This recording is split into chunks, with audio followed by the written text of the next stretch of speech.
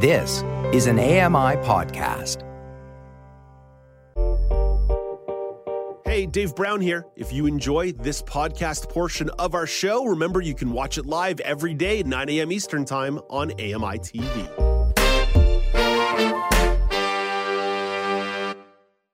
Good morning. It's Tuesday, September the 27th, 2022. Welcome to Now with Dave Brown, coming to you on AMI TV. I'm Dave Brown. Let's hit the horns and go!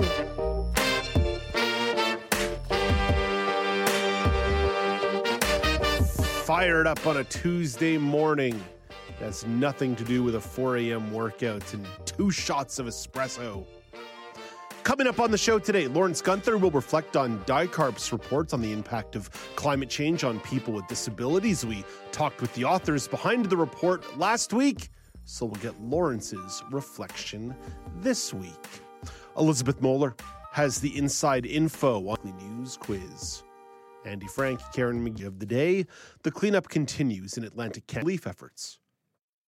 We will continue to be there as a federal government with immediate supports, with the military where it's needed, with investments in the short term, but we will also be there over the medium and indeed long term.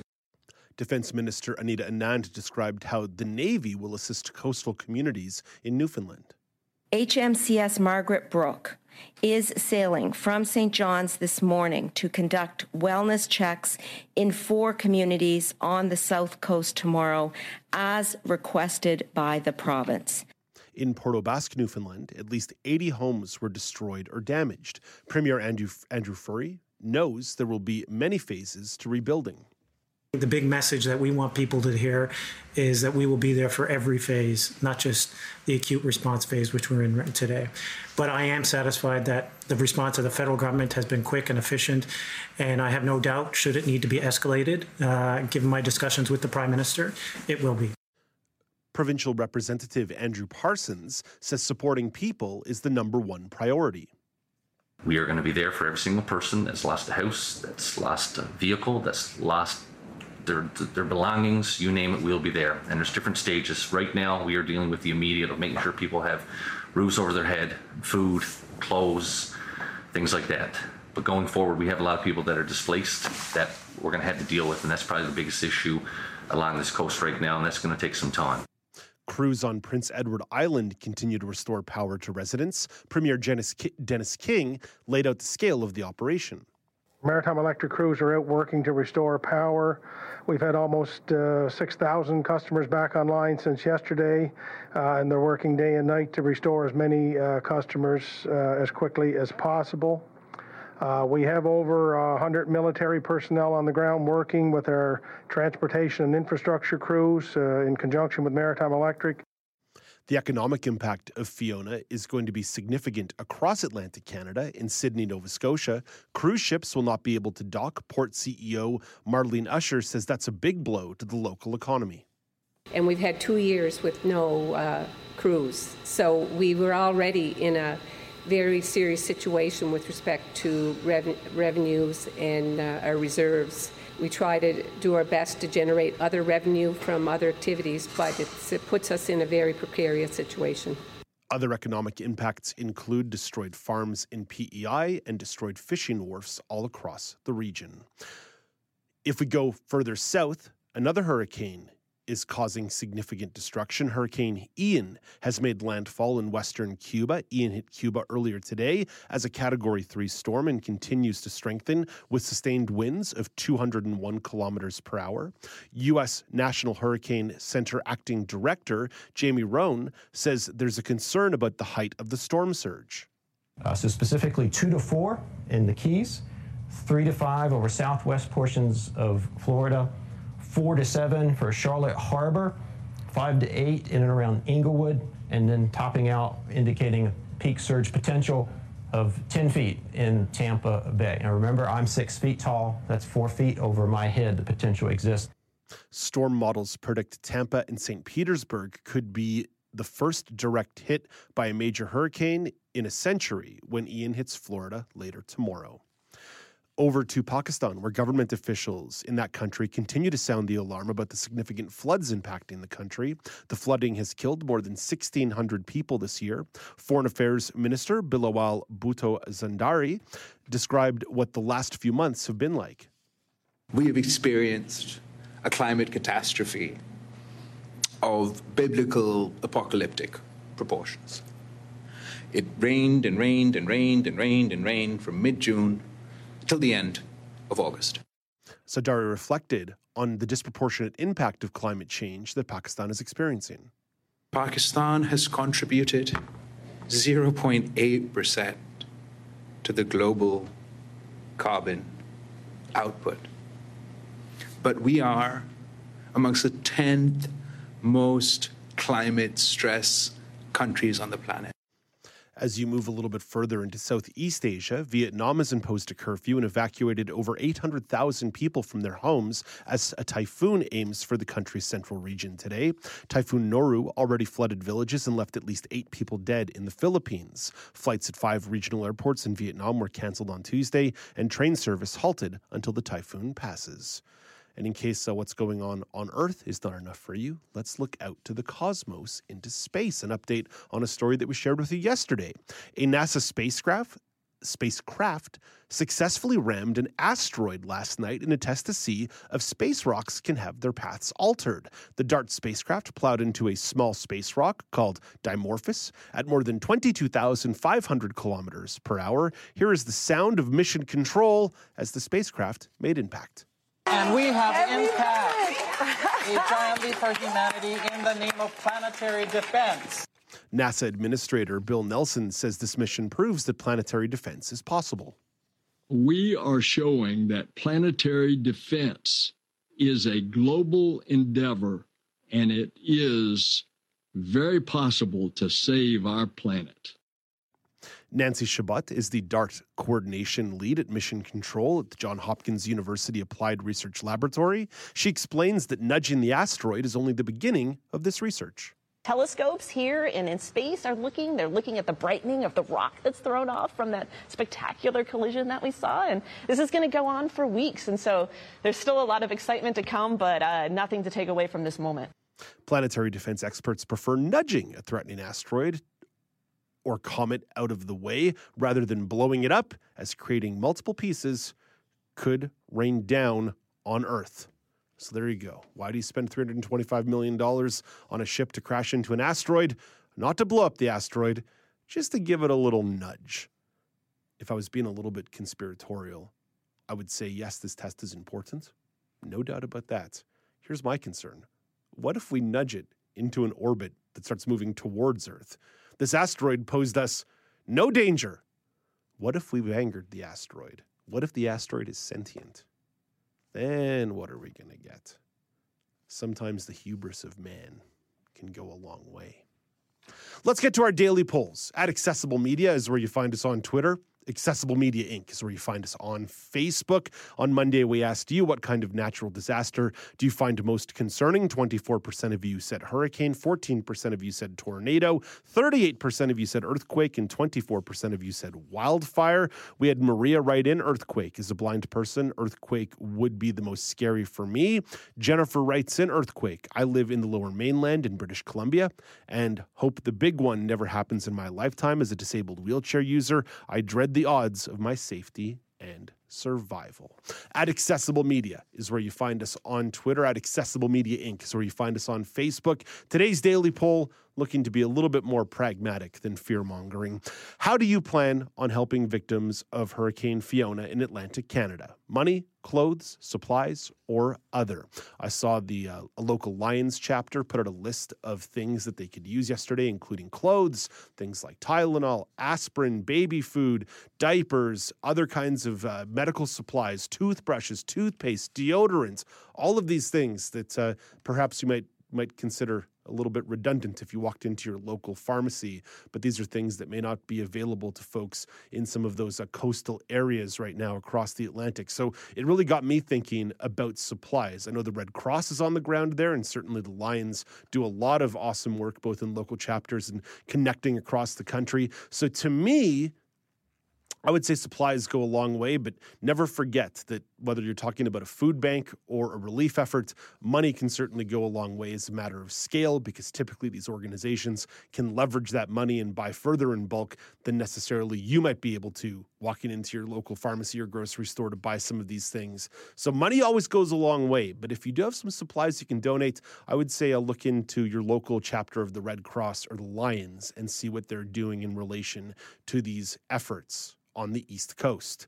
Let's bring in Alex Smythe for his thoughts on this. Alex, how would you plan on lending a hand to folks out there in Atlantic Canada?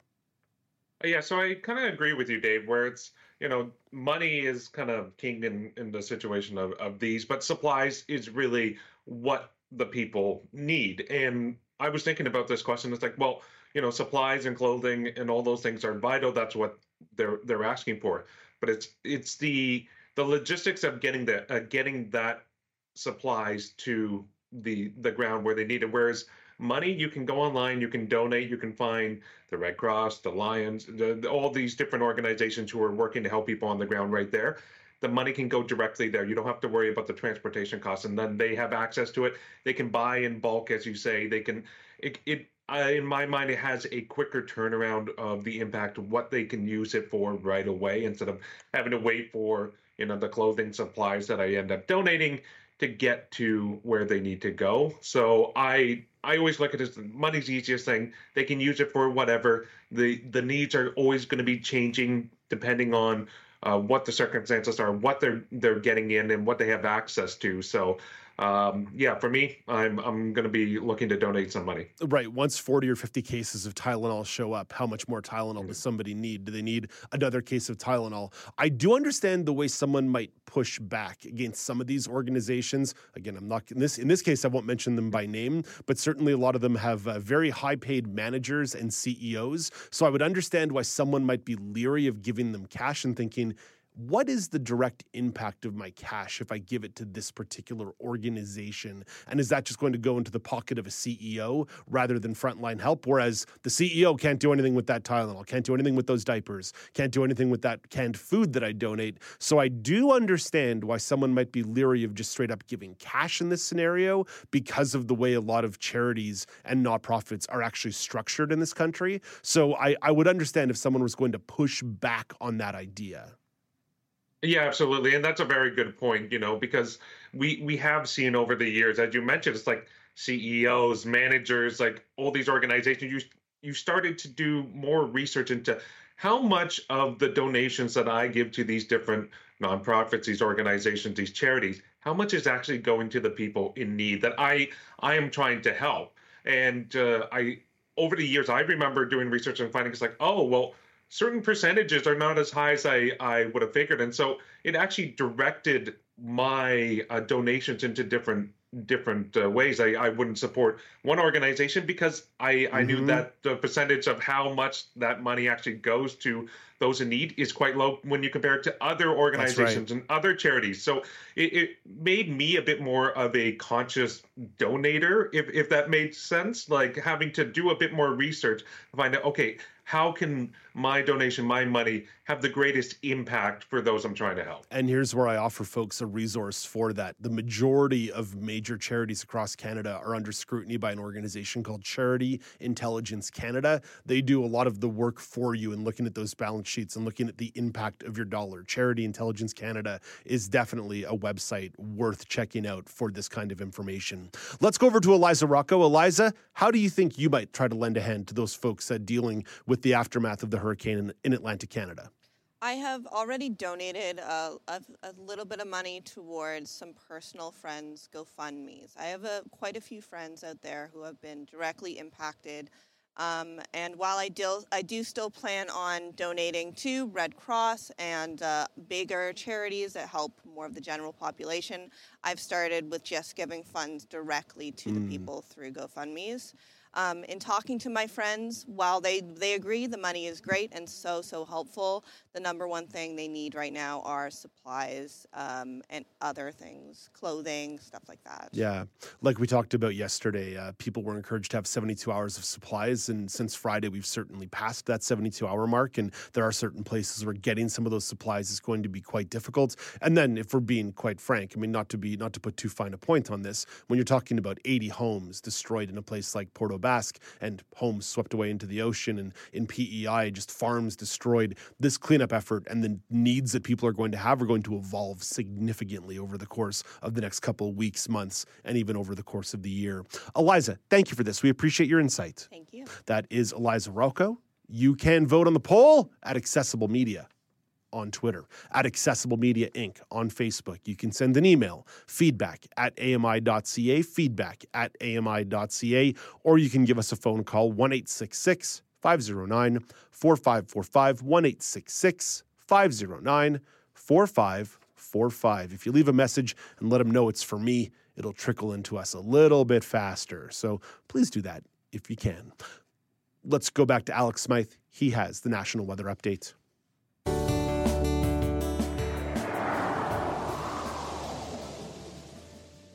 Here is your AMI National Weather Report from Environment Canada. Starting in St. John's, Newfoundland, showers off and on today with 4 millimeters expected. Wind gusts up to 50 kilometers per hour and a high of 20. In Halifax, Nova Scotia, it's cloudy with periods of rain and 10 millimeters is expected. The high is 17. In Montreal, Quebec, showers with a risk of thunderstorms this afternoon and 17 is the high. In Ottawa, Ontario, it's cloudy with rain expected and possible thunderstorms this afternoon as well, and 17 is also the high there as well. In Toronto, Ontario, it's the same thing. It's cloudy with rain expected and possible thunderstorms this afternoon, but a high of 15. In Thunder Bay, Ontario, it's cloudy with a high of 10. In Winnipeg, Manitoba, there's sunshine and 14 is the high. In Saskatoon, Saskatchewan, sunshine there as well, wind gusts up to 50 kilometers an hour, and a high of 25. In Calgary, Alberta, it's more sunshine, and 28 is the high. Whew. It's a good sunny day out in the west. You know, it's a beautiful weather out there, Dave. And continuing on, Edmonton, Alberta, same thing. It's a mix of sun and cloud, but it will clear up near noon with a high of 27. It's a heat wave in the prairies. Exactly, and it extends up to Yellowknife, Northwest Territories as well. Mainly sunny and a high of 20, which is a very good day in the fall that does, in Yellowknife. In late September, that does constitute a heat wave in Yellowknife. Yeah. And continuing on to the west coast, it's Vancouver, BC. It's sunshine and a high of 21. And in Victoria, BC, it's mainly sunny, but the high is 20. That was your AMI National Weather Report from Environment Canada. Thank you very much, Alex. Coming up next, Lawrence Gunther will reflect on the DICARP report on the impact of climate change on people with disabilities. We interviewed the authors and researchers behind that report, and now Lawrence will offer up his reflection. This is Now with Dave Brown on AMI.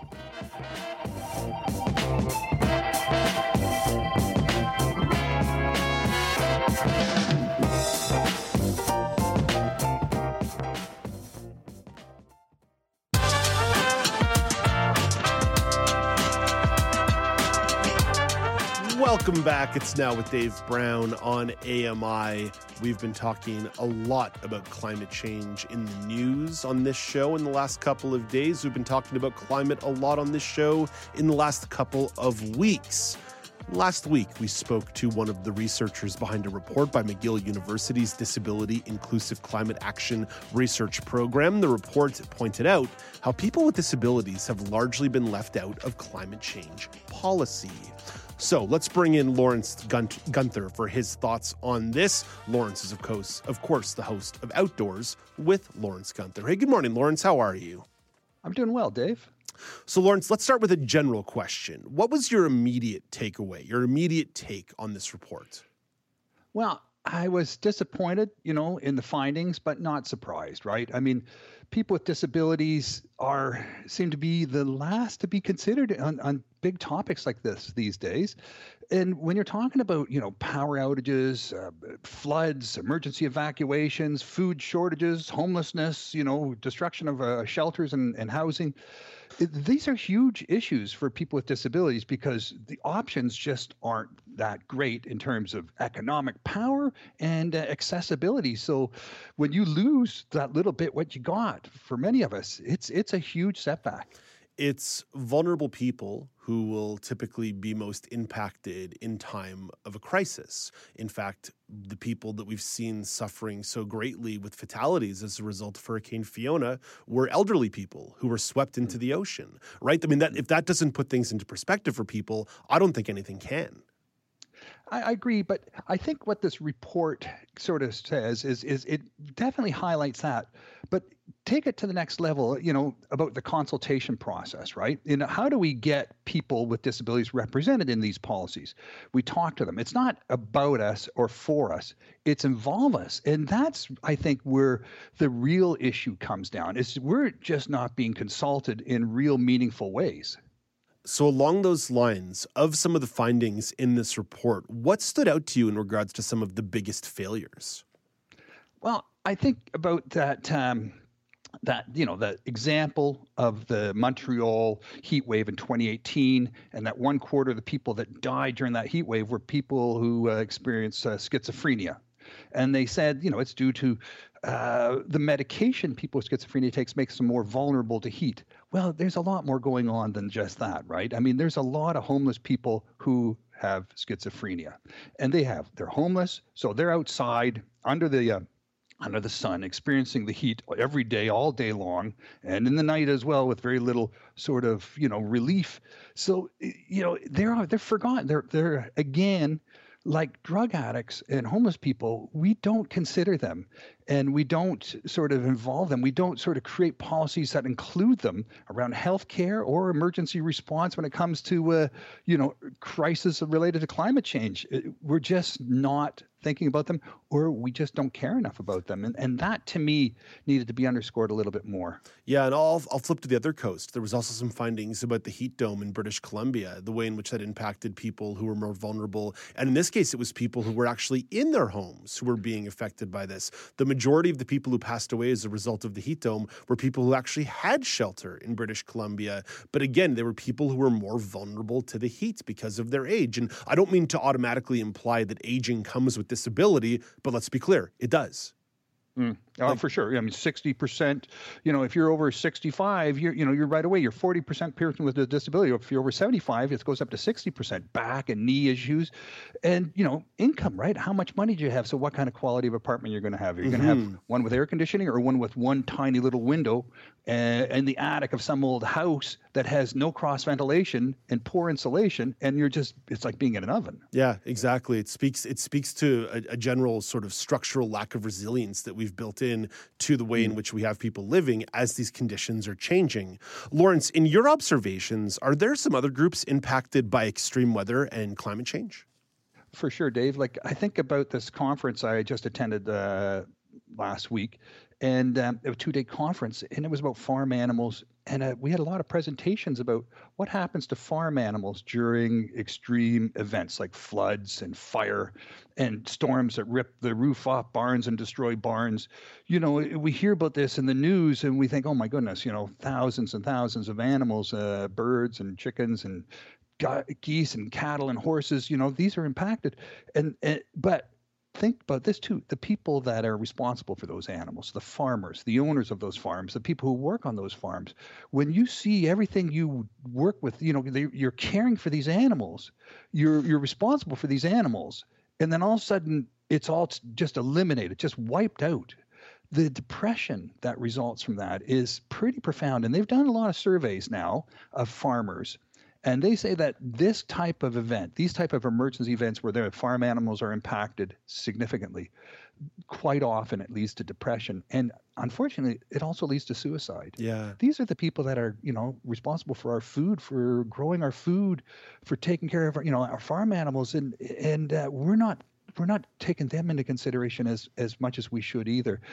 Agriculture Canada has a few programs, they're funding a few programs, but there's a lot more conversations that need to happen about mental illness amongst farm workers and the stress and anxiety they're experiencing around this stuff. Yeah, that was something we didn't necessarily see in the DICARP report because it happened so recently, but that was certainly an issue that happened in the flooding in the Lower Mainland in British Columbia last fall, last autumn, where a lot of farms were wiped out. And of course, there's a trauma there. But as you say, you used the word anxiousness, anxiety. I think there's just generally a climate anxiety that exists for people, regardless of disability. But is there something we can do sort of beyond a consultation for people with disabilities that would help with potentially some of these anxieties and mental welfares and preparations? Well, I think, about environmental groups that are being consulted around these sorts of questions, right, around emergencies and all the stakeholders that are consulted. In my own experience as the president of an organization that's, an environmental group, Bluefish Canada, I go to the meetings of environmental groups and I meet with all my colleagues. And Dave, I don't see a lot of people with disabilities in these organizations themselves, right? And I think that's an issue in itself. Like when you have environmental groups and other groups talking to government, policymakers, decision makers, regulators about what do we need to do to prepare and mitigate climate change and build in resilience and respond and prepare and all the things we need to do around emergencies. And you have no one in those groups with people with disabilities represented in those groups. That's a huge issue. That's a huge issue. And I'm not going to get into why that's the way it is. I mean, there's a bit of a history there for sure. And I've written about it a little bit and I've explored it and I've experienced it all my life as someone who's, started in the environmental movement back in the late 1980s. And but I think there's some interesting movement on this, though. There's a group of diverse environmental activists in the United States, 3 people, very diverse backgrounds, who also recognize this and have started a thing called the Outdoorist Oath. And it's about taking a pledge to make sure that when we consider things related to the environment and climate change, that we bring in alternative and varied perspectives and that we don't deny and we don't exclude these perspectives. And taking that pledge to make sure that the people and the organizations we work with have that diversity and have that sort of representation that's sorely missing right now. I'm 100% on board with that, Lawrence. What are some of the other things we can do to address this shortfall, address this gap? What do you imagine we can do to create a circumstance where there is more inclusion and diversity baked into these movements? Money talks, Dave. Money talks. And if you're responsible for handing out government grants to these organizations, or you're organizing, running a foundation where a lot of people with money, with wealth, they don't give their money directly to an organization. They put it in a foundation and they hire someone to run that foundation to make sure the money is going to where it should go and that it's being properly utilized. These people should all make it conditional that the organizations that are getting this money have a representation that's not, that reflects society, not just expertise in a topic, not just a good, meaningful desire to make a difference, but actually make a difference that includes everybody and not just a specific subset of the population, which is what we have now. Money talks. Yeah, this isn't a fringe movement anymore. This is a major, major issue that has cross-popular appeal, and you're right, should absolutely contain a sample size of individuals that represent society as a collective. Lawrence, just before I ask you what's coming up on the next episode of Outdoors with Lawrence Gunther, I know I'm kind of putting this on you, a bit of a surprise, and it's early still, but one of the stories that is starting to emerge out of the Atlantic Canada right now is the number of fisheries and wharfs that are going to be that were damaged by the hurricane and storm that passed through. I wonder if maybe you can offer a little bit of perspective on just what is the impact of something like that for people and their livelihoods, both recreational fishermen but also professional fishermen and fisheries, with that kind of damage when a storm like that pushes through. It's funny, Dave. I just got an email from a friend of mine. He's a professor at Dalhousie University. He does a lot of fisheries research on rays and sharks. I've had him on Bluefish Radio a number of times. We're good friends. And he sent out a long email about, his own preparations for the hurricane that just passed through. He's in Halifax. And just the damage that occurs. And we focus a lot on the surface, right? On what's happening on land, how the waves and the tides and the wind and the rain impact the buildings, the structure, all of that, the roads, the electricity, all of that. But then you look at the shoreline and how's the shoreline holding up to all this? We think we can harden the shoreline. He said, he points out in his email, like the last time they had a hurricane, they lost 80 feet of concrete sort of retaining wall, a sort of a dike that was meant to protect the harbor where all the fishing boats are, all their docks, all their fish shacks are all inside this harbor. And the government built a large cement sort of wave break out there to prevent large waves from coming in and destroying all this. Well, the last hurricane, 80 feet of that concrete barrier was just disappeared. These are how powerful these storms are, Dave. We think we can put rocks and cement and stop it and prevent it and make ourselves secure. These solutions last on average 25 to 50 years, and then they're just rubble. They're just rubble. Wow. So there's a lot of research on softening shorelines, putting the trees back, putting the native plants back, putting these buffer strips along the shores.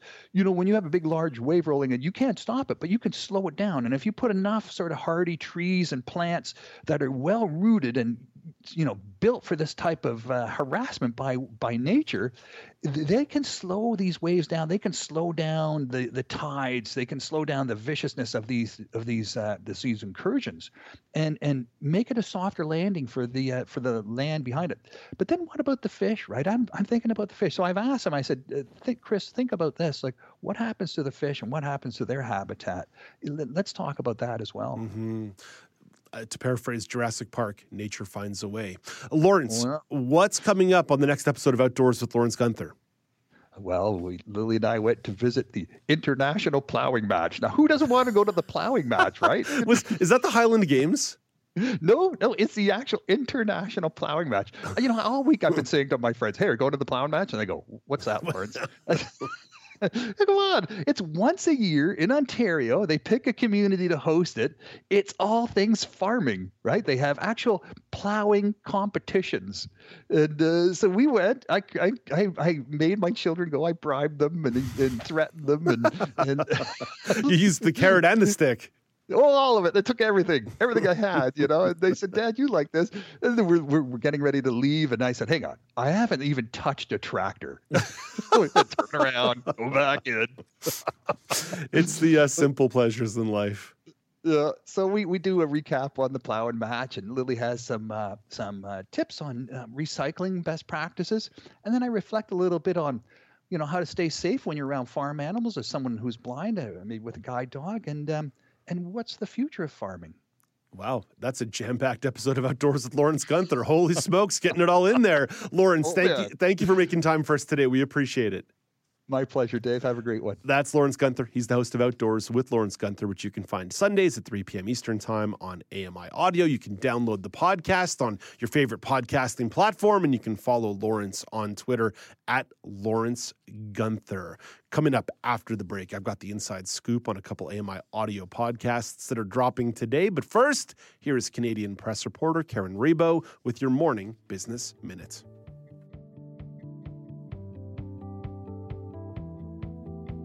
North American stock markets all closed lower yesterday on widespread losses driven by rising concerns about economic growth. Toronto's TSX index lost 153 points to 18,327.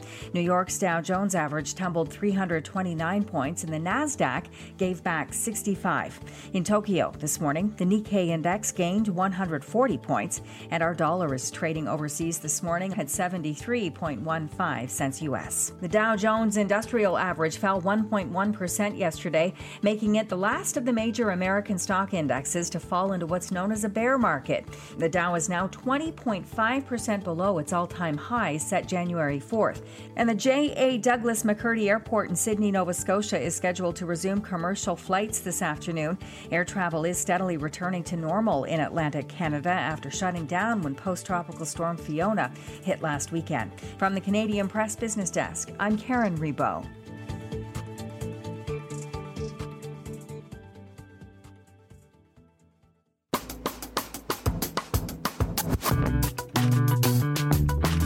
Welcome back. It's Now with Dave Brown on AMI TV.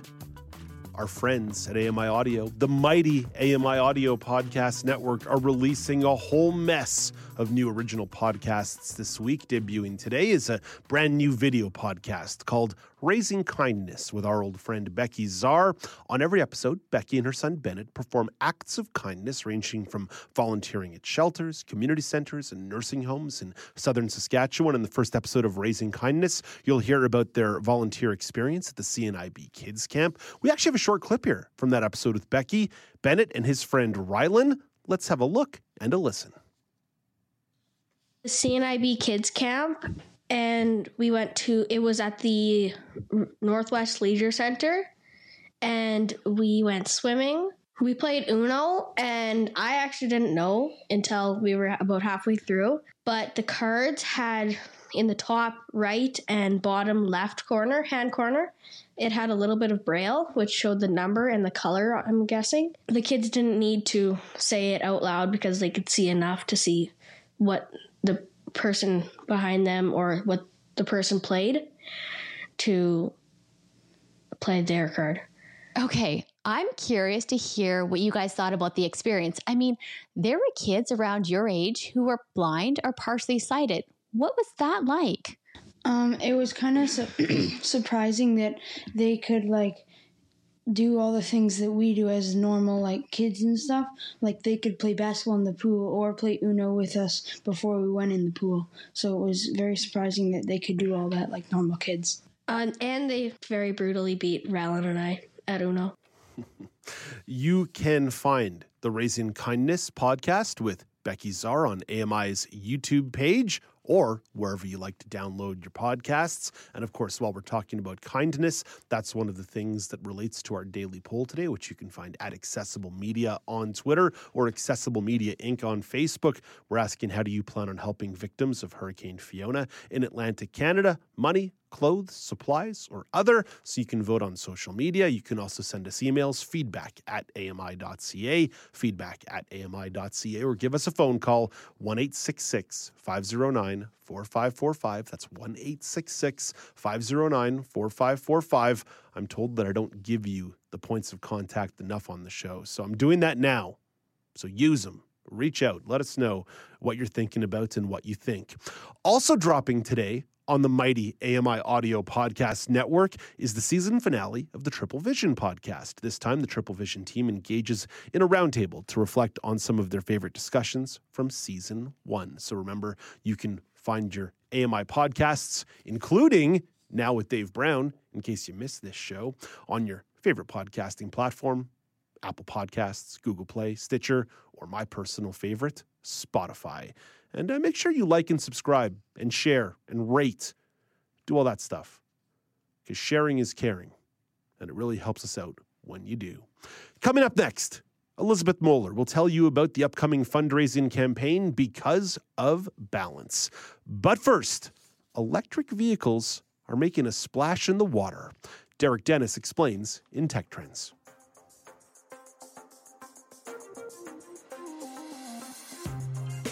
Michael Miller works for Seabob, a company that specializes in underwater EVs. Seabob is an underwater propulsion device. You hold it sort of like a kickboard, in a swimming pool. It can go up to 14 miles per hour, and it can dive up to 130 feet. He says the device is designed to help scuba divers get around more easily. It's for leisure. I mean, you don't just have to use it because you're a scuba diver. You will usually want to go in the water, with snorkeling. You don't need to have certification to snorkel. The charge on a Seabob lasts a few hours, and when that charge starts to run down, Miller says they've developed a way to let the driver know it's time to head back to shore. As your battery power decreases, it decreases the speed you can go. So it's tells you, you're okay, well, why is this slowing down? Well, it's slowing down.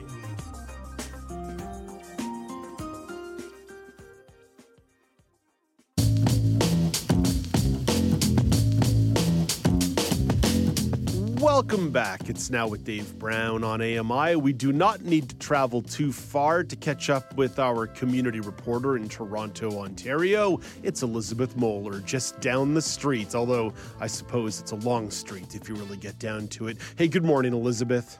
Good morning, Dave. Yes, it's a long street, but worth the travel to see you. How are you this morning? I'm pretty good. I suppose that the Don Valley Parkway constitutes as more than just a street. Yeah, it's just a really big, fast-moving street. Who's getting technical? Why worry about these specificities?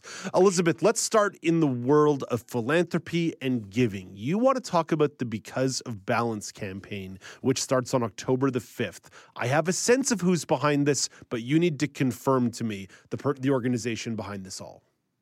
Yes, absolutely. So the Because of Balance campaign is a campaign that the organization Balance for Blind Adults has launched for the past several years. Yes, surprise. So what is Balance? You're maybe wondering. It does not have to do with shoes or physiotherapy. Balance for Blind Adults provides rehabilitation services to adults living in the city of Toronto who have vision loss. And Balance supports clients wherever they're at to get wherever they're going using listening, empathy, and a range of programs and services. So Balance has orientation and mobility, assistive technology, community engagement, as well as a whole plethora of group programs. And that's one of the really, really unique things about Balance is their group programming. One of the things that a lot of people give feedback on about this organization and why they love it is precisely what you identified, the group programming, the sense of community that it builds. There's no doubt about that. Absolutely. And, I think just thinking about the importance of this fundraiser, it's not only raising funds, but it's raising awareness. I've heard the term friend raiser being thrown around, Dave. I don't know if that's one you've heard. No, that's good. I like that. What's really beautiful is clients have a chance to engage with this campaign and tell their story. Now, don't worry if you're thinking, I'm not a video person. Balance can help you set up your fundraising page and do a video, and you can tell your story about what Balance has meant to you. Maybe you lost your sight and you wanted to learn how to read again, and you weren't sure how to use the technology. Or maybe you had a change in your vision and you weren't sure how you were going to continue working, and Balance was there for you. Whatever your story is, this is a great opportunity to tell your story. And we know how powerful storytelling is. It's cathartic for the person who's telling their story, but it raises awareness. Maybe your friends and family don't know exactly how you get out every day and cross the street and get down to work or get to church or wherever you're going. Maybe they know you get there, but they don't know how. So this is a really great opportunity to showcase some of that. It's probably embedded in the answer that you just gave, but how is approaching fundraising a little bit differently, like they're doing here, so critical and so essential at maybe garnering some attention and spreading the message even further? Absolutely. So again, I think that friend raising piece, I think being able to share stories and share how clients are doing the great things that they're doing. But I think the peer-to-peer piece is really important. So, you as a user of Balance services can build your own fundraising page. You can send it out to your network, tell your customized story. So you're actually sharing with your peers. So again, it's raising awareness. I think a really, really key piece of this is the opportunity that you have to make a difference. So maybe these services have meant something big to you. You've been able to find community again. You joined a group and you learned the iPhone, and you want to share those pride points, those moments of excitement and success. This is an opportunity to not just say, hey, give me a few bucks in my pocket, but an opportunity to tell a really powerful story. I'm a huge fan of storytelling. We know within the disability community how powerful lived experience is, and this is an opportunity to really put that to the test. Yeah, no doubt about that one. So folks do want to learn more. I'll give the email address, which is info@balancefba.org. And then surprise, surprise, the website, balancefba.org as well to learn more. And I'll give you one guess where those links are going after the show. Oh, wait. Let me guess. The blog? Show note? Nailed it. I nailed it. And Dave, I don't know how good your trivia skills are, but there might be an event on the 5th of October that you want to check out to learn more about Balance. It's all kinds of Balance trivia. How did the organization start? What does Balance stand for? Great questions. Gosh. I don't know. I'm pretty competitive, Dave. I'm getting my trivia team together. So maybe we'll see you there. I'm pretty good at trivia. I don't know how well I would do at Balance trivia. That seems like it might be a little bit outside my range. I would have to spend some significant time on the FAQ page, the frequently asked questions page of the websites. But at ami.ca/now is our blog to get these links to Balance for Blind Adults and the fundraiser. Elizabeth, speaking of fun, Nuit Blanche is coming back to Toronto on October the 1st. Goodness gracious, that is Saturday. What themes, I know it's crazy, what themes are taking place this year? Any new experiences for people to enjoy? Yes. So the theme this year is the space between us, and I don't mean the Coldplay song. That actually is the theme. Oh, so really, I was thinking about the Dave Matthews song, but I guess to each their own. Yeah, to each their. Well, it's okay. You know, Dave Matthews shares your name, so you have to have some loyalty there. But you know, this year the theme is really bringing together art from the BIPOC community, as well as different geographic regions within the city. So we're looking at downtown Toronto. We're looking at the east end of Toronto with the Scarborough Town Centre, out over Humber College into Etobicoke, so out my way. So really the idea is 150 exhibits, and the idea is to showcase different types of art. Different organizations are involved. So, you know, 401 Richmond, they've been involved for a number of years. This is actually the 16th Nuit Blanche. I didn't know that. Oh my gosh. 16th year. I know. And I didn't know this, but Nuit Blanche happens all over, not just in Toronto, although we're talking about the one in Toronto coming up October 1st. But when I was preparing for the show, this is actually a concept that's happened quite all over the country. Yeah, I know. I forget when they do it in Montreal precisely, but they do a lot of stuff in Montreal around adding all kinds of beyond arts programming, little events here and there. They end up running the public transit, the metro, the subway all night to make sure that people can get to these things safely after a couple of Montreal-related beverages. So there's a lot that goes on. I know they do it in Halifax. They do it all over the country, which is really, I was reading really about cool. one in Saskatoon too, so I had to make sure that I was giving Toronto information. So yes. There's over 150 exhibits this year, 16th year, really exciting, expanding. We know that not everybody lives near the downtown core. Organizations involved, like I said, 401 Richmond, and within that building, lots of different galleries are going to be involved. Artscape Wychwood Barnes is going to be involved. Centennial College is going to be involved this year. Humber College, York University. Wow. Okay, yeah. So you can see all of the organizations that are involved. Really great types of art too. So not just visual. Sometimes we think of these things and go, oh my goodness, is there going to be anything I can participate in? But the Bentway's got some really great audio stuff lined up this year, as does the Drake Hotel, lots of performances. So it's very inclusive. Wow. And if you're wanting to know more about accessibility and just how to plan your night and your event, it starts at sunset and goes all the way to sunrise. So I don't know, maybe there should be a competition to see who can last all night. There's a contact in the show notes for someone that you can connect with around any accessibility related questions. Yeah, it's going to be Rachel Fender, but as opposed to reading out the whole thing, ami.ca/now, ami.ca/now for more information on that one. Elizabeth, I think my days of staying up till sunrise are probably behind me.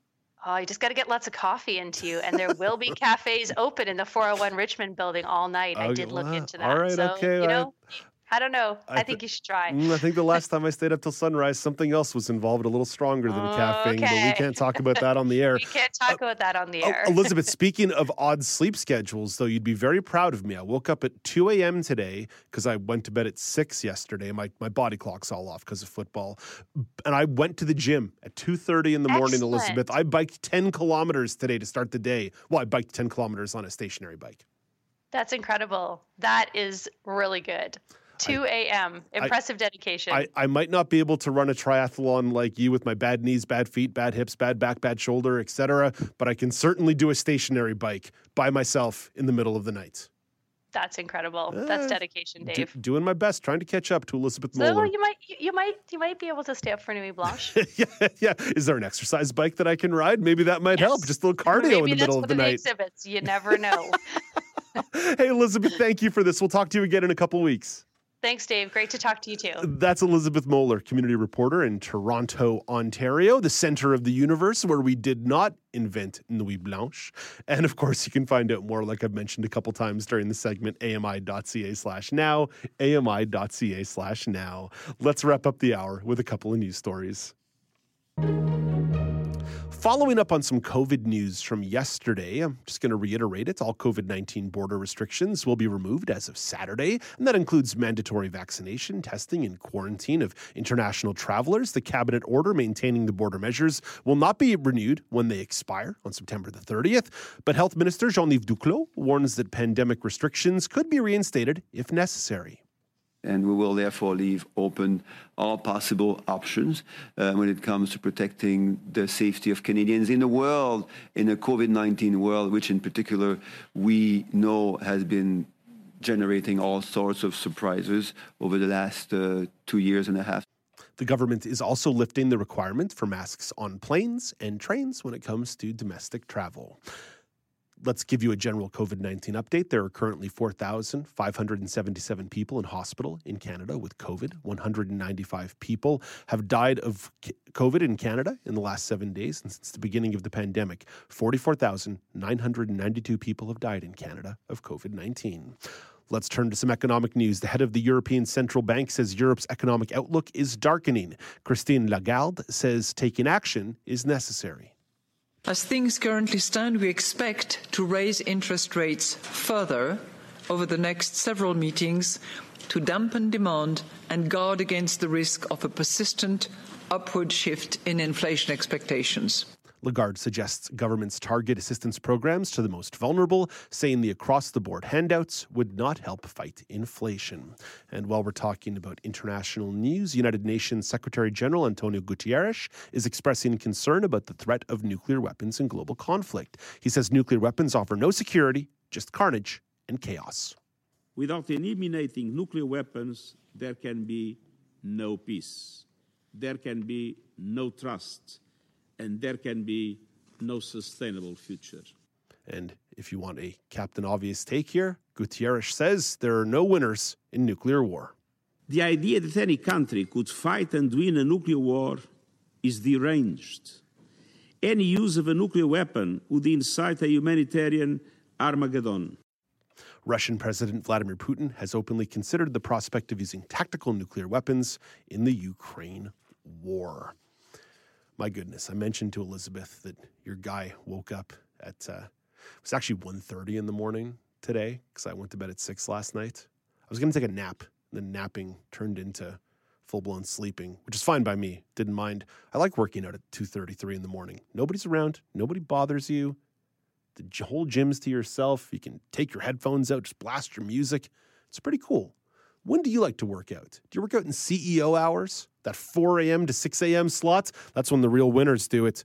Send us an email, feedback@ami.ca, feedback@ami.ca, at Accessible Media on Twitter, or give us a phone call while you're pumping that iron, 1-866-509-4545, 1-866-509-4545. Give us a buzz from the elliptical, and we'll play it on the air. This is Now with Dave Brown on AMI.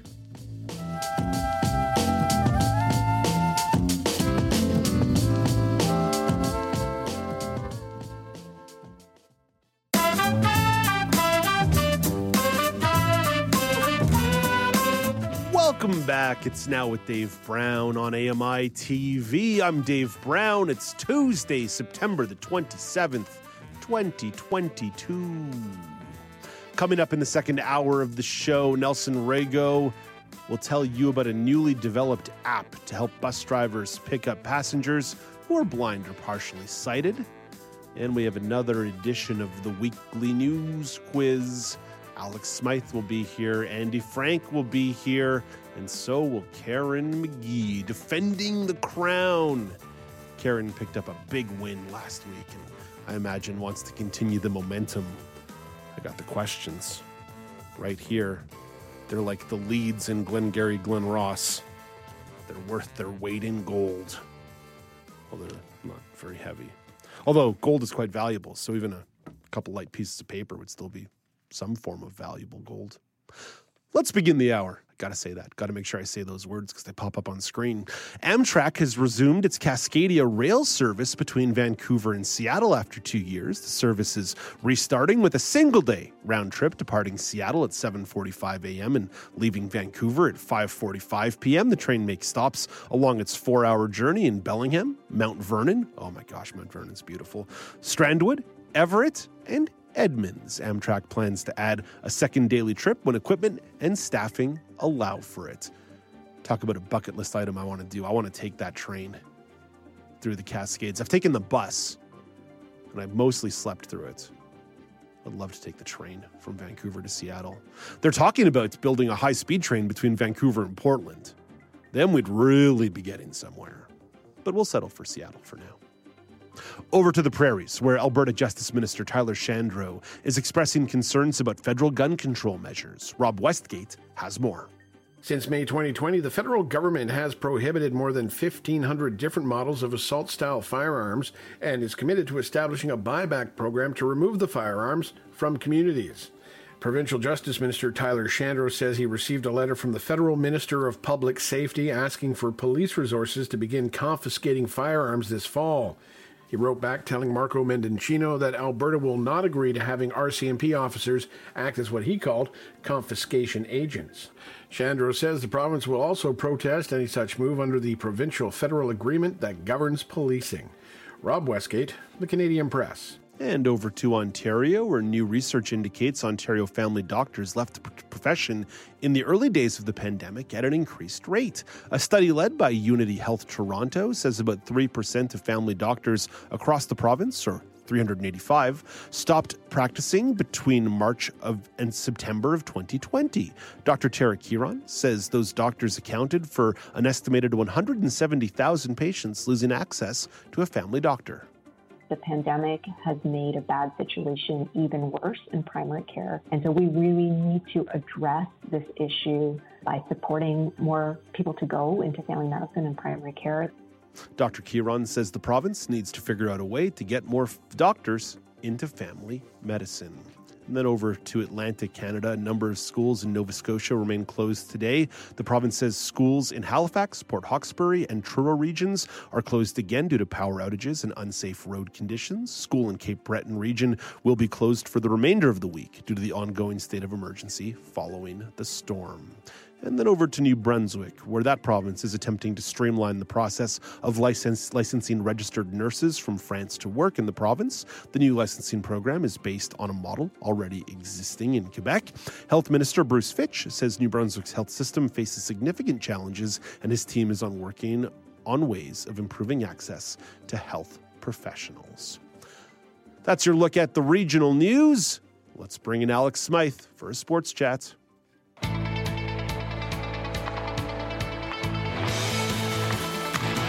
So, Alex, based on the revelation that I shared that I went to bed at 6 p.m. last night, I missed the Monday Night Football game, but thanks to DAZN, while I was doing my 10-kilometer bike ride, I caught up on it this morning between the Cowboys and the Giants, the Cowboys pulling out a fourth-quarter win.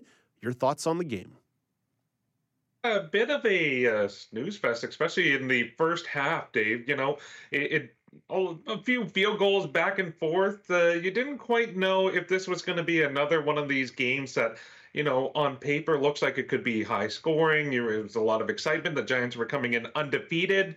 The Cowboys, you know, they were 1-1, but they did some good things. And, you know, the first half was like, oh no, am I calling it quits? Am I going to bed at halftime? Just I'll leave it.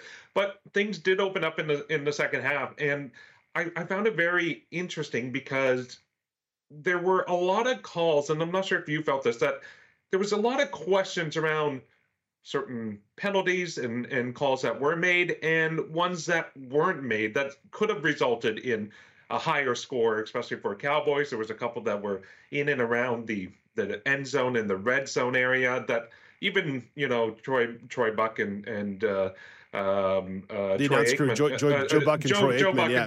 I was combining them. Yeah. That's okay. That's okay. Troy and Joe were commenting on it and just saying like, okay, you know, that should have been called. Oh, I don't get this call. And so it's like, yeah, you know, you kind of see it as like, it's questionable. And why are certain calls going one way and not the other? And so that was kind of, you know, like any other NFL game, you're always going to come across these issues. Oh, but yeah, the officiating the officiating in the NFL is brutal. There's holding and pass interference on every single play. Yeah. There's illegal men blocking downfield on every play, but it only gets called every 5 or 6 plays. And all things being equal, Alex, I prefer less flags to more flags, unless something is absolutely egregious. I kind of feel like you've got to let them play. But once they start throwing the flags, once they start calling the penalties, then I want and expect that to be the standard, right? So that's why I would say let them play. But once you start doing it, then you've got to call it all. Absolutely. Well, and this is the issue because, like, if you start off the game and you set that standard, like, this is going to be a penalty in this game, stick to it. But oftentimes that's not the case. You know, you're going to get a flag here or two here in the first quarter, but then they let it ride the rest of the game, or they decide to start calling it in the third quarter, the fourth quarter, when the game actually matters, and so it creates this uneven balance, this unfair advantage for one team or another, because you never want the refs to decide the game. You want the teams and the plays to decide it, but you know, oftentimes, especially in the NFL, where the competition and the skill level are so similar, so tight, that it's a game of inches. It's a matter of a tug here, a hand here, a slight movement here that could result in a penalty. So unfortunately, that happens a lot. But at the end of the day, Dallas won 23-16. I don't know about you, Dave, but to me it seemed like it was a lot more offense on both sides, but it didn't really translate to the points that you would expect, especially in the first half. Like between the 20s on in midfield, there was a lot of open field for receivers, for CeeDee Lamb to get open, for the running backs to run through, for Daniel Jones to run for quite a few yards. But when it came down to the red zone, it seemed both teams kind of struggled to finish, especially in the first half. Yeah, not finishing drives. That's one of the big things that we're seeing more and more in the NFL. The teams that are settling for field goals are oftentimes regretting it. I'm still a put points on the board guy. I'm not one of the go for it on every single fourth down guys, but nonetheless, when you're moving the ball to the red zone, once you get down to that scoring area, here's the football cliche, you got to punch it in. Alex, we're 3 weeks into the season. 3 weeks is now in the books. Let's overreact. I am absolutely loving the prospects of the Jacksonville Jaguars. They spent a lot of money in the offseason on, let's call them questionable signings, but the point was to bring in more professional football players up and down the roster to fill in some of the gaps. And the coaching staff, Doug Peterson, is doing just a phenomenal job this year, really shepherding second-year quarterback Trevor Lawrence, former first overall pick by the Jaguars, into becoming what I believe to be one of the premier quarterbacks in the league. Alex, I'm 100% on board with Jacksonville. I think they're going to be a problem. Yeah, you know, Jacksonville is that surprise team. You always kind of think, okay, Jacksonville are going to be Jacksonville. Last year, I thought, okay, you know what? They got Trevor Lawrence. They got arguably the best college quarterback in over a generation coming out, first overall pick. This is going to be great for the franchise. This is going to be marquee. They're going to have instant success. No, they had more chaos. They had more Jacksonville Jaguars football because of all the situation with Urban Meyer, with just players not wanting to play for him. It's the chaos, the turmoil. You bring in this offseason Doug Peterson, a Super Bowl winning head coach who won with Carson Wentz and Nick Foles, the two quarterbacks that, you know, they're not going to win any other Super Bowl. They probably never would have won any other Super Bowl unless it was for Doug Peterson's guidance and leadership in Philadelphia. He comes in, he has an immediate calming presence. It's something I didn't quite expect. I would have figured, okay, you know what? You have to overpay for these players. As you mentioned, there's huge money being spent in the offseason. Questionable, you know, spending, it was like some $70 million. $80 million on Christian Kirk, the third wide receiver in Arizona. Yeah, who never had a 1,000-yard receiving season, which is insane to me. But hey, you know, they're winning games. They're on top of the division, which is something I did not expect. But it's not the only division that's really kind of raising eyebrows or causing questions, concerns. I want to talk about the AFC West because before the season started, that was the division. I was like, oh my goodness, this is going to be at least 3 playoff teams in this division. But you look at it, okay, you got Kansas City, who lost yesterday or on Sunday to Indianapolis and ended the game with Bieniemy, the offensive coordinator, and Patrick Mahomes arguing and shouting at each other on live TV. That wasn't good. Russell Wilson came into Denver. You expected Super Bowl bound. That's ugly. He struggled. That's ugly, man. Mightily. Denver's in a bad situation right now. Yeah, and you just don't know really what's the situation there. And then you got the Raiders, who are 0-3, the only winless team in the league, and they're not a bad team. They just struggled to get wins against good opponents. They got Davante Adams, the prize of the 2022 offseason with the trade from Green Bay, but it's just shocking. And my dark horse actually for the year was the LA Chargers, and now they're kind of imploding a bit. Their left tackle was just announced to be gone for the season, and Justin Herbert is injured with a rib injury, so that's going to impact him going down. Broken cartilage in his ribs, not just a rib injury. Yeah. It's like, how about you just play with some broken cartilage on Sunday, Justin? See how that goes. Yeah, exactly. That'll be fine. You'll be able to make the throws and won't mind getting hit by a rushing defender. It's not like you play a contact sport or anything where like dudes are going to crash into your ribs multiple times a game. Yeah, absolutely. So, that's an insane division. And then another one, let's talk about my NFC North division. We got 3 2-1 teams, and I can definitely tell you they are not all that good. Starting with my team, Chicago Bears. They're not a good team. Justin Fields literally threw for 100 yards Sunday, and yet we still somehow pulled out a win in Houston against Houston. You got Minnesota, who can be the hottest team on the field, or they can be the coldest team. Jekyll and Hyde. It really depends. Yeah, exactly. It all depends on their quarterback play. Let's look at Green Bay. Aaron Rodgers in there still doing his thing, but he doesn't really have the offense around him. He doesn't have the receiving targets that he used to with Davante Adams gone. So there's a lot of kind of question marks about who's actually going to run away with that division. And then you got Detroit. They're 1-2, but they have one of the highest scoring offenses in the league, and they actually look good. I would put them almost at the second best team in that division, Dave. I don't know about you. How well do you see Detroit? I think they're covering a lot of spreads, which has been very profitable for Dave Brown Accounting over the course of the last 3 weeks. I would say they're the third best team. I think it's still pretty clearly Green Bay, Minnesota, Detroit, Chicago in the order in that division. But Detroit has become one of these teams that's really exciting to watch. They've become really a Sunday fixture in my life, which I really enjoy. Alex, we're a little tight for time here, but I need to take 1 minute and say the San Francisco 49ers, yes, they lost their starting quarterback to a broken ankle in week 2. Regardless, they stink. The San Francisco 49ers are in so many primetime games this year, it's disgusting because they're an awful team. They've overachieved for years. They're junk. They're trash. Get the Niners out of here. Let's take their games off primetime now while we still can. And that's my closing thought on the football season thus far. Well, yeah, and that's the beauty of having those flex schedules. The NFL works, especially later on in the season, to swap some of those primetime games. If the teams aren't doing well, they can flex some more high-profile games. I expect maybe some Miami games to potentially get flexed in. They're doing fantastic. They're playing in primetime on Thursday night against the Bengals after half the team had heat stroke on Sunday. So that's going to go super well in Cincinnati on Thursday. Alex, thank you for this. We got to go. Sounds good. That's Alex Smythe. He was filling in for Brock Richardson, who's the host of The Neutral Zone. Just because Brock isn't here today doesn't mean you can't find The Neutral Zone Tuesdays at 11 a.m. Eastern time on AMI Audio, and a short whiles later, you can find The Neutral Zone in podcast form and in video podcast form on AMI's YouTube page. Let's go back to Alex, who has the National Weather Update.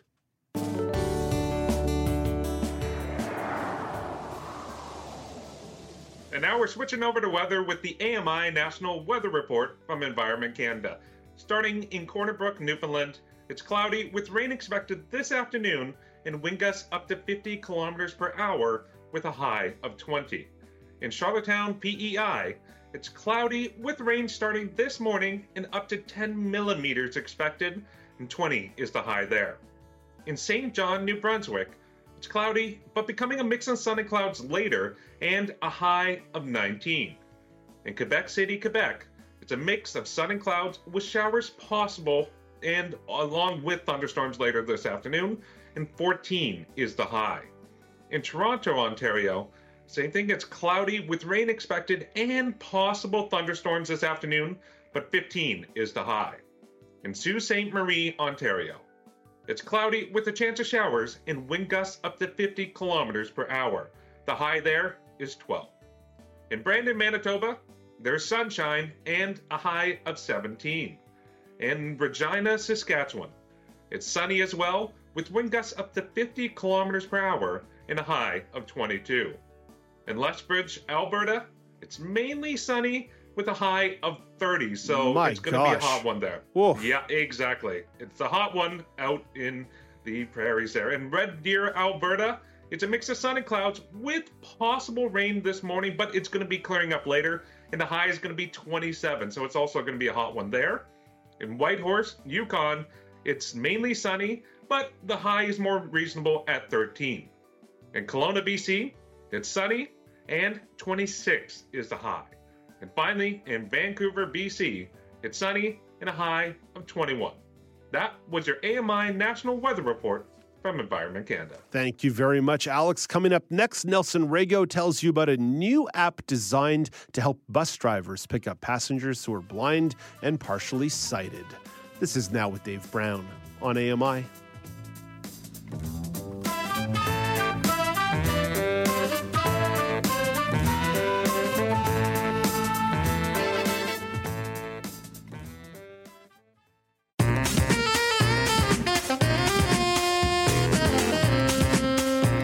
Welcome back. It's Now with Dave Brown on AMI Audio. Nelson Rago of Cool Blind Tech is here. He's the founder of that group and joins us in steaming hot Edmonton, Alberta. Good morning, Nelson. Hot? I didn't realize it was that hot. I think you're going good morning. I think you're going up to 27 degrees today, so I hope you have the pool open. Awesome. Okay. Going to be suntanning today. Well, yeah, if you're going to play hockey tonight, the rink's going to be all slushy and melty. No outdoor hockey tonight out there in Edmonton, Alberta. Nelson, let's jump over to Australia for your first story, where a programmer developed an app called See Me, which is designed to help bus drivers pick up passengers who are blind or partially sighted. So, Nelson, how does it do that? So in conjunction with this, the See Me app, the bus itself will have a device that will receive the communication from the app. So as the user is at their bus stop, they'll get a list of buses that are approaching, and then they'll select the specific bus that they're looking for, and then that will send a signal to that bus. And as the bus is approaching your stop, it'll alert the bus driver to notify them that there's someone here to be picked up. And then you simply get on the bus. So it's hopefully it's that straightforward, because that's how they explained it. But that's pretty much the gist of it. Does it go a step further? Is it possible to use the app to tell the bus driver when you also want to be dropped off, rather than sort of whispering in their ear, like, "Hey, 4th and Main"? Yeah. So that's the other cool thing about it. As you're on the bus, regardless if you're in the front or the back. Especially when it's busy on the bus, you don't want to reach over and try to hit the button when you're, especially when you can't see it very well. So on the app itself, it also has a feature where you can pre-select the stop that you want to get off, or an upcoming stop. If you kind of know what stop is coming up, you can just select the next stop, and then you'll also notify the bus driver to let him know that you're going to be disembarking on the next stop. We mentioned this was a developer in Australia. Has there been any indication of how much it costs to develop this app? They didn't specify exactly how much it's going to cost for this app, but the recipient, the software developer of this app, she actually recently was awarded an International Holman Prize, which gives up to $25,000. Of funding towards this app. So I would say that's a pretty good head start on getting this app off the ground. I know there's apps out there, depending on how detailed they are, it's more involved, but it's a lot of money to develop an app and this service. So I think she will be doing pretty well with this. Especially because it sounds like there's a hardware component as well. There needs to be a hardware component on the bus as well to go along to work in conjunction like this. Nelson, you mentioned that there's the possibility of other similar services existing. Is this something that municipalities have thought up? The idea of saying, hey, if we're at a multiple bus stop, what can someone who can't read the bus numbers do to notify a bus driver, hey, I need to be picked up? Well, one of the reasons why the developer actually made this app is she wasn't able to find anything like it that does exactly what the See Me app does. I mean, there's the audible services, as the bus approaches the stop, it'll give you an audible alert, with a voice saying that this is the stop. But other than that, the specific app, I'm not aware of any app that just does this task specifically. So it's hopefully they can do this in Canada, US, or whatever. But this is the first time I've heard of like this specific type of app that does that. You mentioned 25 Gs to further the development of See-Me. Are there plans to make this more widely available? Yes, she's actually in talks with a number of transportation departments throughout Australia. So the plan is, if everything comes through the way she's planning, they will have it on trial in Australia in August of next year. Bike Roike. Definitely a nice development down there, down under, no doubt about that one. Save you from crocodiles and get on the bus. That's how you make things move in Australia. Yes, Nelson, sir. I can't imagine being a blind person in Australia because there are scorpions and snakes everywhere. I'm not even worried about the crocodiles. You got to go hunt down a crocodile. You got to find trouble with a crocodile. But snakes and scorpions in your backyard, man, like everywhere. Poisonous spiders in your showers. We don't get that in Toronto and Edmonton. I don't know. I wouldn't mind visiting Australia. I don't know if I'd live there, but I definitely want to visit there. All right. Well, hopefully you've got a guide there who can do proper scorpion sweeps for you in the morning. Nelson, let's jump over to iPhone. You've been talking a lot about iOS 16 since it beta launched a few months ago. Well, now you want to give your tech tip in regards to using Siri to end phone calls. Yeah, cool little feature. So if you have iOS 16, you need minimum iPhone 11 for this to work because it's also hardware-based. If you go into settings in Siri and search, there's a feature there where you can enable, I don't want to say the keyword, but where you can invoke the Siri command. And then from there, you can actually hang up your FaceTime call or your Audible or your just regular phone call. Just by saying that command and then saying hang up, and then it'll hang up. Of course, everyone on the other line is going to hear that you said that command, so they'll know that in advance. But if your hands are occupied, if you're doing something, putting away groceries or something like that, it's a cool little feature to have. But there is like the false things that it does listen to, because I have a Hey Siri on my. I just said it. Sorry. I have it on my phone, and it sometimes, even though it's catered towards that person's voice, because you can have it specifically to your voice. Yeah, when you do the setup, they do a lot of customization to your voice. I remember that. Yeah. Yeah. So it's still like if I'm in the public and there's a lot of traffic, sometimes it'll go off and you'll hear someone walking by, and then I'm doing some random search just by someone's voice. So it's not 100%. So. Just keep that in mind. This, even though it should work, it's technology. It's sometimes it's hit and miss. Yeah, absolutely. But either way, when you can say goodbye to someone just like that, it's still not as satisfying as actually hanging up a phone, though, right? There was nothing as good as slamming down a landline. To a certain degree, the flip phone allowed you a little bit of pleasure in flipping the phone shut, but just pressing the red button or saying, hey, hang up on this person, not as much fun. It doesn't deliver the point in the same way as an aggressive landline phone hang up. Yeah, that's old school. But maybe it'll have like an audible feature where you can enable it and it'll make that sound. Yeah, exactly. Program that in there the way that Tesla programs in some different noises on the horn. Hey, Nelson, thank you for this, buddy. We appreciate it. Have a great day. Take care. That's Nelson Rago. He is the founder of Cool Blind Tech. Coming up after the break, we check in with Ramya Amuthan and Nazreen Abdelmajid. We're actually going to talk a little bit about public transit related to Nelson's story. And Ramya will tell you what's coming up on Kelly and Company later today. This is Now with Dave Brown on AMI.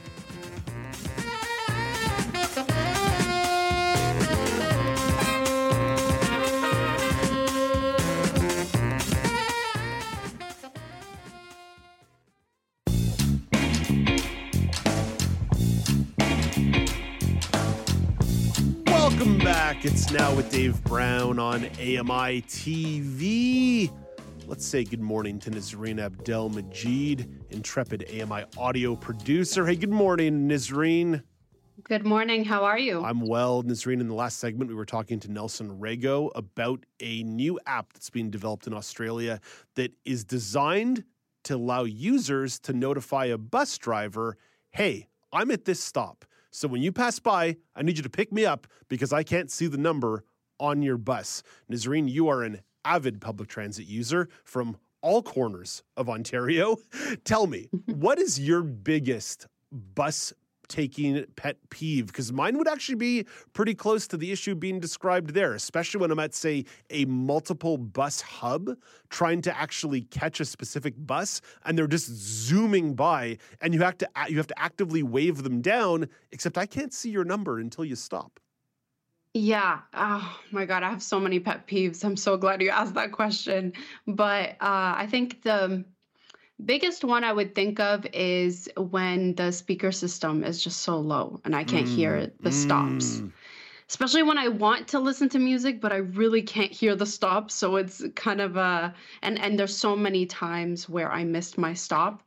So many encounters where I ended up in Scarborough rather than Mississauga. Nice, and that's the opposite side of the city. I know. I got on the wrong bus, even though on the sign, I took a picture of it and it said the bus number that I was supposed to get on. But instead of it was just the wrong way. So I misread it. That was my fault. But at the same time, I didn't hear the stops. The speaker was so low.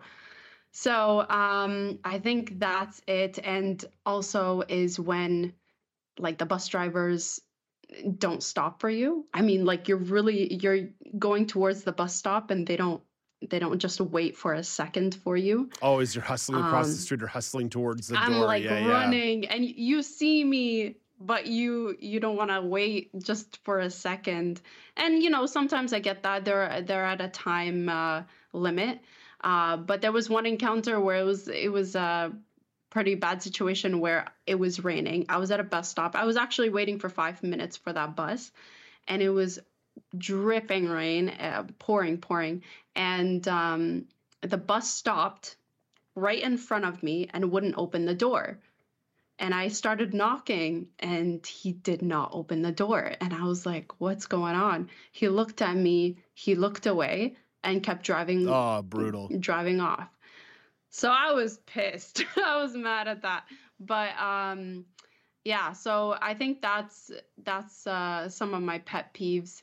Another thing, I don't know if you've experienced that, Dave, but when somebody asks you to get up from the accessibility seat, even though you do have technically. I find the accessibility seating thing, I will 99.9% of the time not use them unless I'm absolutely desperate to sit down for any, like when I broke my toe a couple of weeks ago. I was like, I need the seat right now. I'm a little messed up. So I actually try not to sit in them, period, because obviously being low vision, being legally blind is not necessarily a mobility issue for me. So I'm happy enough to stand if necessary. So no, I've never actually been approached to get up from an accessibility seat. There was one time where I barely sit in them too, but when my arthritis is pretty bad, I do end up just, taking that seat. But I have encountered people judging me for not getting up for people because my disability is not visible. It's an invisible disability. You're also young, right? You're evidently a young person. So they see a child. Yeah. I've been, one lady came up to me and she's like, no, you should respect your elders and stand up. And I was still like a little bit younger and shy about everything. So I was just like, okay, yeah, I'll get up for you. That's no problem.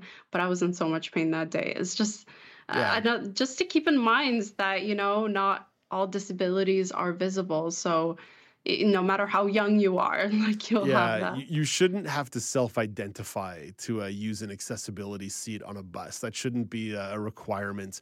I want to bring in Alex Smythe here for his thoughts on this. Alex, you are also someone who uses plenty of public transit, whether it be GO trains to get into the city or buses and subways once you get here. What are your public transit pet peeves?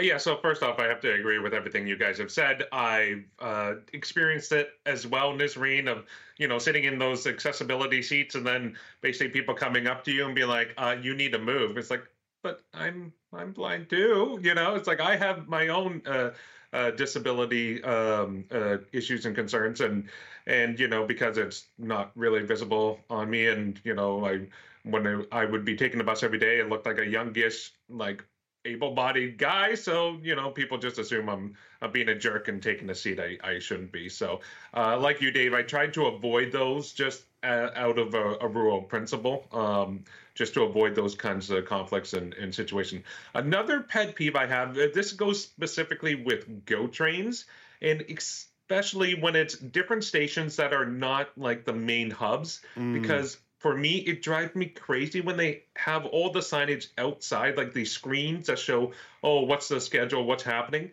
But it's so dim that you can't see it in daylight. It's hard glare. The lighting is so low. I experienced this yesterday when I was getting onto the GO station, and it's like it has a shield over top of it to help block some of the sun, but you still can't see it. And I was looking at it for like 3 minutes, and the train was coming in like 3 or 4 minutes. Like, okay, I got to find what track I need to go into. So I have to go inside the station to be able to identify which track I need to go to. And luckily enough, I found the screen, I found the track, and I got it right when the train was pulling in. But it's like, it's those extra minutes that's always like, well, if it was just brighter, I could see it outside.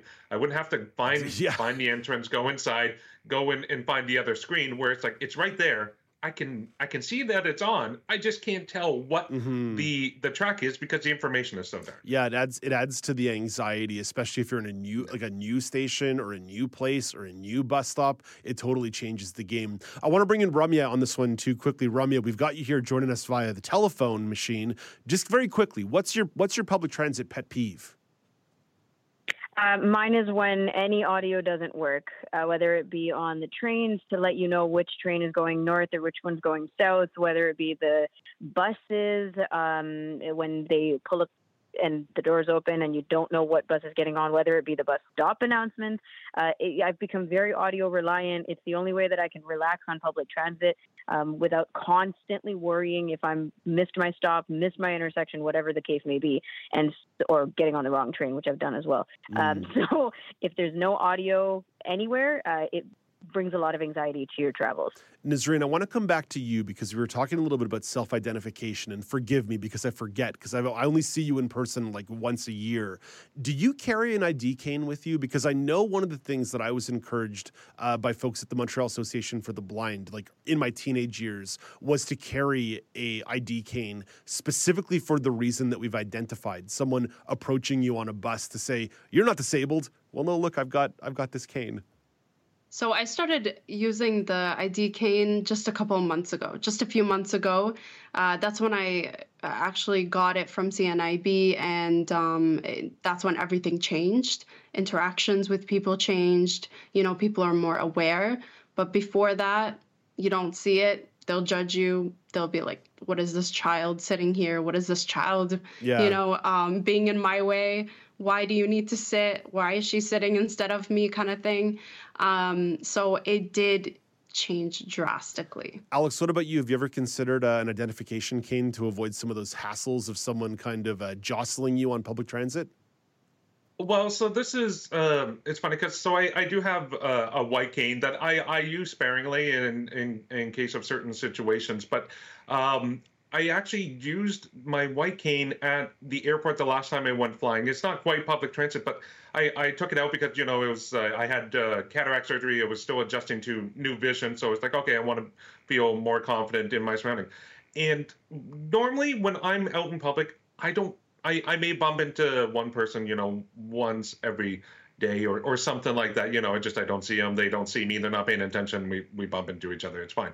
When I was at the airport and I used my white cane, literally getting from check-in to security, I got bumped into like 5 times, and I was walking in a straight line. It's people just like, whether it was a Target or they were just so blissfully unaware. It's the airport. That I it's got Pearson. It's just Pearson. I know, but it's just like, it boggled my mind. It's like, normally, I would think, well, people would avoid me and walk around me, say I have the right of way because I have the white cane. No, didn't seem to matter. Pearson is the Hunger Games. There's no doubt about it. Nazreen, we say goodbye to you. Have a great day.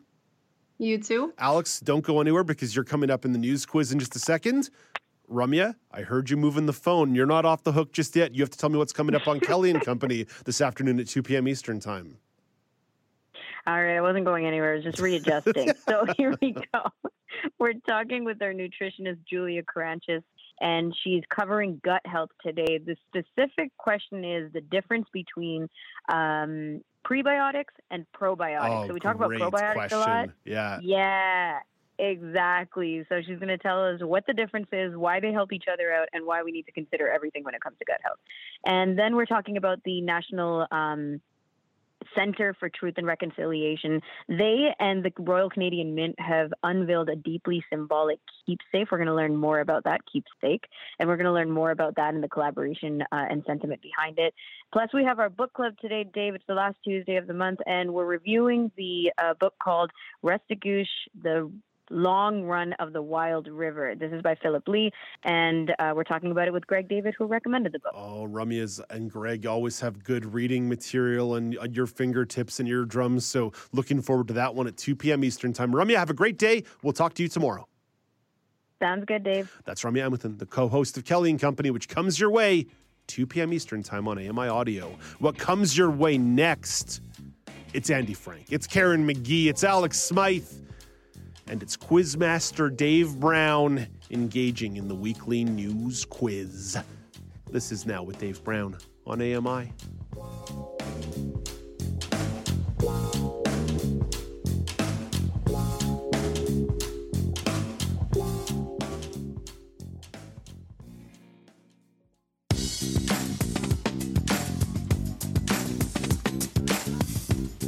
Welcome back. It's Now with Dave Brown on AMI TV. It's Tuesday. It's the last segment of the show. You know what that means. It's time for the weekly news quiz. Ooh, that's right, ladies and gentlemen. It's time for the weekly news quiz. Let's first welcome in our contestants to the show from Studio One of the mighty headquarters of AMI TV, casting a shadow across one of the finest strip malls in North York, Ontario. It's the manager of AMI Audio, Andy Frank. From Studio One. From Studio One to your eyes and I'm number ears. one. Number one. And we also bring in from the Coyote capital of Southern Ontario, it's Alex Smythe.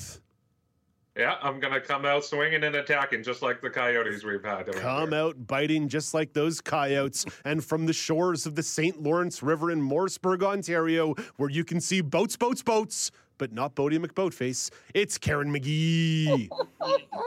You had to bring up Bodie McBoatface. I always do. When I need a laugh at a Karen McGee, I just bring up a little bit of Bodie McBoatface. All right, guys, you know the rules, but maybe someone out there in listener land or the viewer vortex does not know them. We have 3 rounds of questions, 3 questions per round. Each question comes with 3 multiple choice options. If you answer the question without hearing the options, you get 2 points. If you need to hear the options and get it right, you get 1 point. If you get it wrong, we move on until the point is awarded. The order of contestants and the questions were written down by our producer, Paul Daniel. So the order will be Andy, Karen, and Alex. So Andy, first question going to you. Queen Elizabeth II was laid to rest last week following a state funeral at Westminster Abbey. Who was the last person to receive a state funeral in Great Britain? Wow, that's a good question. It's a good question by Paul. I'm going to go with Princess Diana.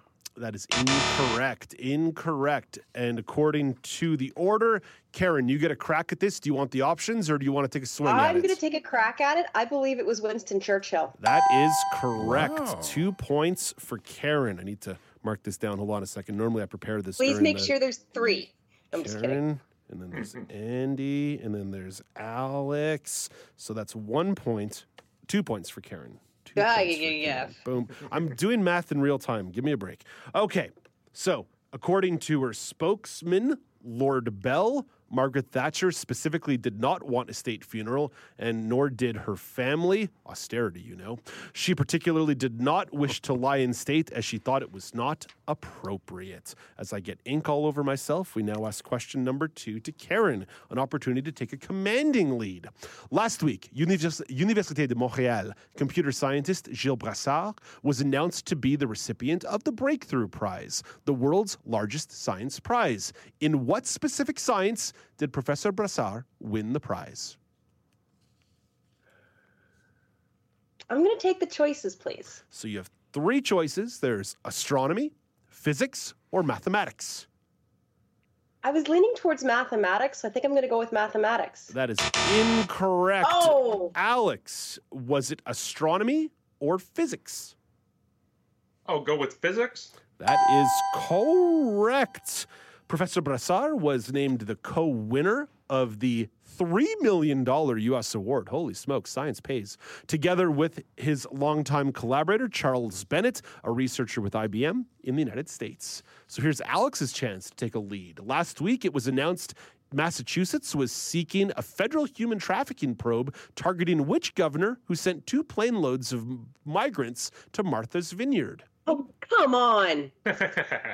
That would be Governor Ron DeSantis. That is correct. 2 points for Alex. Florida Governor Ron DeSantis chartered 2 planes at a cost of more than $600,000 in Florida taxpayer dollars to transport 48 migrants from Texas to the island. Heading into round 2, Alex has 3, Karen has 2, and Andy has a goose egg. And Karen gets the first question of round number 2.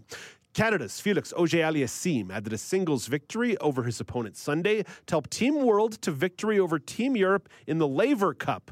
Who was the opponent? Oh, no. I'll take the choices. Was it Rafa Nadal, Novak Djokovic, or Cameron Norrie? I'll go with B. That is correct. It was Novak Djokovic. Auger-Aliassime, a 22-year-old from Montreal, beat the 21-time Grand Slam champion 6-3, 7-6 with the help of 13 aces and a 39-11 advantage in total winners. Heading over to Alex. Alex, a recent report from the United Nations Office for Outer Space Affairs concluded that Mars has more than 15,000 pounds of this substance. What is it?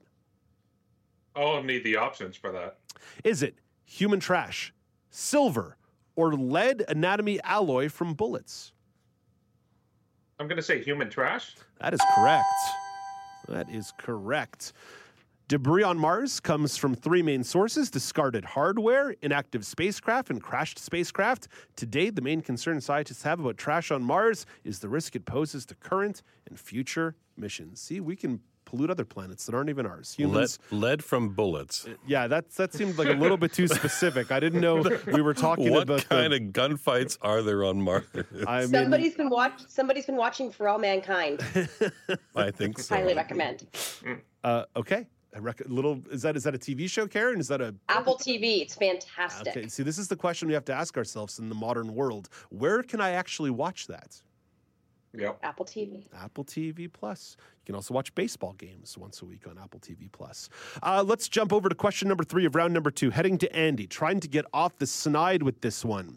Giorgia Meloni became Italy's first female prime minister in elections held over the weekend. Meloni is a leader of a far-right political party that many have claimed is a direct descendant of Mussolini. What is the name of the party?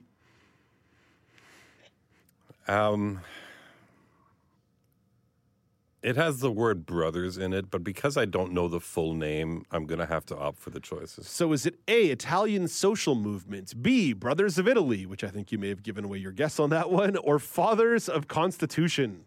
The correct answer is B. That is correct. I almost contemplated giving that to you, Andy, but Paul would have yelled at me after the show, so I didn't want to have that. We couldn't be having that. The first exit polls had the right-wing coalition taking 42% of the vote, giving them a majority in both the House of Parliament, the Senate, and the Chamber of Deputies, but falling short of a supermajority. Good to know Italians also have a very complex method of politics, much like our friends to the south. Let's jump into round number 3. Alex has a 1-point lead. He has 4, Karen has 3, Andy has 1, so it's still anybody's game. So we begin round number 3 with Alex. Health authorities in Uganda last week declared an outbreak of which disease after a man showed symptoms of a rare Sudan strain and later died? I'll take the options, please. Was it rabies, mumps, or Ebola? I'll go with Ebola. That is correct. 1 point for Alex. There have been several previous outbreaks of Sudan Ebola virus, 4 in Uganda and 3 in Sudan. Uganda has last declared an outbreak of Sudan Ebola virus in 2012. Andy, question number 2 of this round goes to you. Which WNBA team won its first title in franchise history last week, defeating the Connecticut Sun in 4 games? It's got to be the Las Vegas Stars. Oh. I'm gonna give you the 2 points. It's the Las Vegas Aces, but because I was a bit finicky about the Brothers of Italy, I'm gonna give you Las Vegas Aces. Thank you. Photos from that parade and video of that parade, there was a lot of champagne being sprayed, and I was very jealous because I love me a good champagne spraying. The Aces won 78-71 in a road victory over Connecticut. Also, Becky Hammond, longtime NBA assistant coach, first-year WNBA coach, won her first title in her first year. Way to go, Becky Hammond. Has interviewed for a number of NBA jobs over the years to be a head coach. I think this may bolster her resume just a little bit more. Question number 3 of the third round. Wow, are we already there? We're already there with question 3 of the third round, with Alex having a 2-point lead over Andy and Karen. So 5 points for Alex, 3 for Andy, 3 for Karen. So Karen, you could tie things up right here by answering this question correctly. And if you've listened carefully to Now with Dave Brown, you'll know the answer. Last week, the Food and Drug Administration sent out an advisory notice saying this medical substance is not a safe nor appetizing marinade for chicken. I know this story. It's big on the TikTok, Karen. NyQuil. Say it again. NyQuil. That is 2 points for Karen McGee. Because we live in non-Darwin times, the FDA had to issue a warning in response to a TikTok video challenge that showed someone cooking chicken using the cough and cold medication. Oh. People, honestly, I would say ingesting NyQuil, probably not as bad an idea as ingesting Tide Pods. So, it's been 5 years since that thing. What would that chicken taste like? That is so disgusting. It would taste like a good night's sleep. But it's worse when you cook it. That's the problem. It's the cooking and the fumes and everything. So you're getting high on the fumes while you're cooking it. Then you got to eat the horrible NyQuil tasting chicken that looks like purplish green afterwards.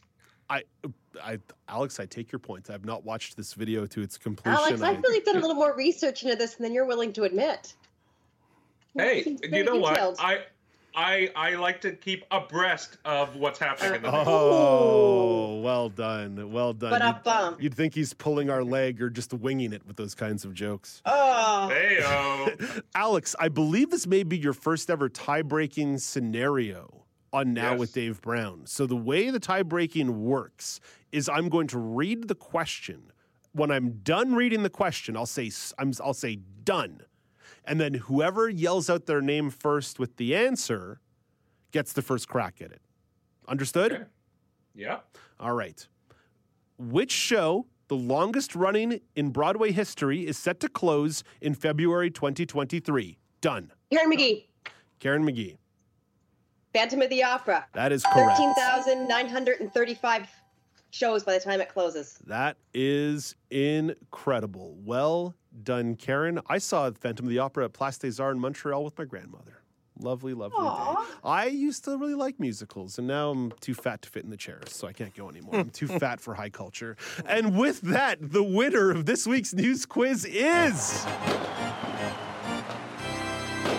2 in a row. Karen McGee. We chase Mark Phoenix out of the company, and Karen McGee begins to dominate. It was my diabolical plan all along. It was your diabolical plan all along. We should check in on Mark. He lives on the coast of Newfoundland. With that, we wrap up the show. Alex, thank you for an excellent effort in filling a bunch of hats for us today. We appreciate it. No, thank you for having me, and bravo, Karen. It was a well-fought victory. And Andy, Thank you. And Andy, we thank you for stepping in today for us and filling in down the hall in Studio One. Shall we continue to cast a shadow over this strip mall? I'm always happy to be a doormat on this quiz. And Karen McGee, congratulations, getting back into form with a winning streak way. You can celebrate for the next 2 days, and your reward will be talking to us on Thursday in the regional report. Hardly wait.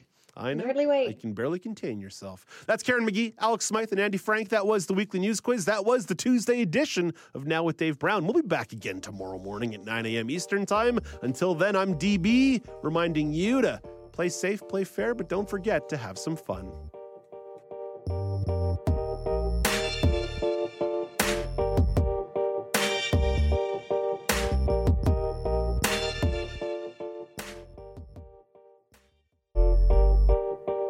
Hey, Dave Brown here. If you enjoy this podcast portion of our show, remember you can watch it live every day at 9 a.m. Eastern Time on AMI TV. Hi, I'm Jenny Bovard. Join me monthly for Low Vision Moments, where I speak with awesome guests about some of the amusing things that happen when you're blind or partially sighted. Watch on YouTube or download Low Vision Moments from your favorite podcast distributor.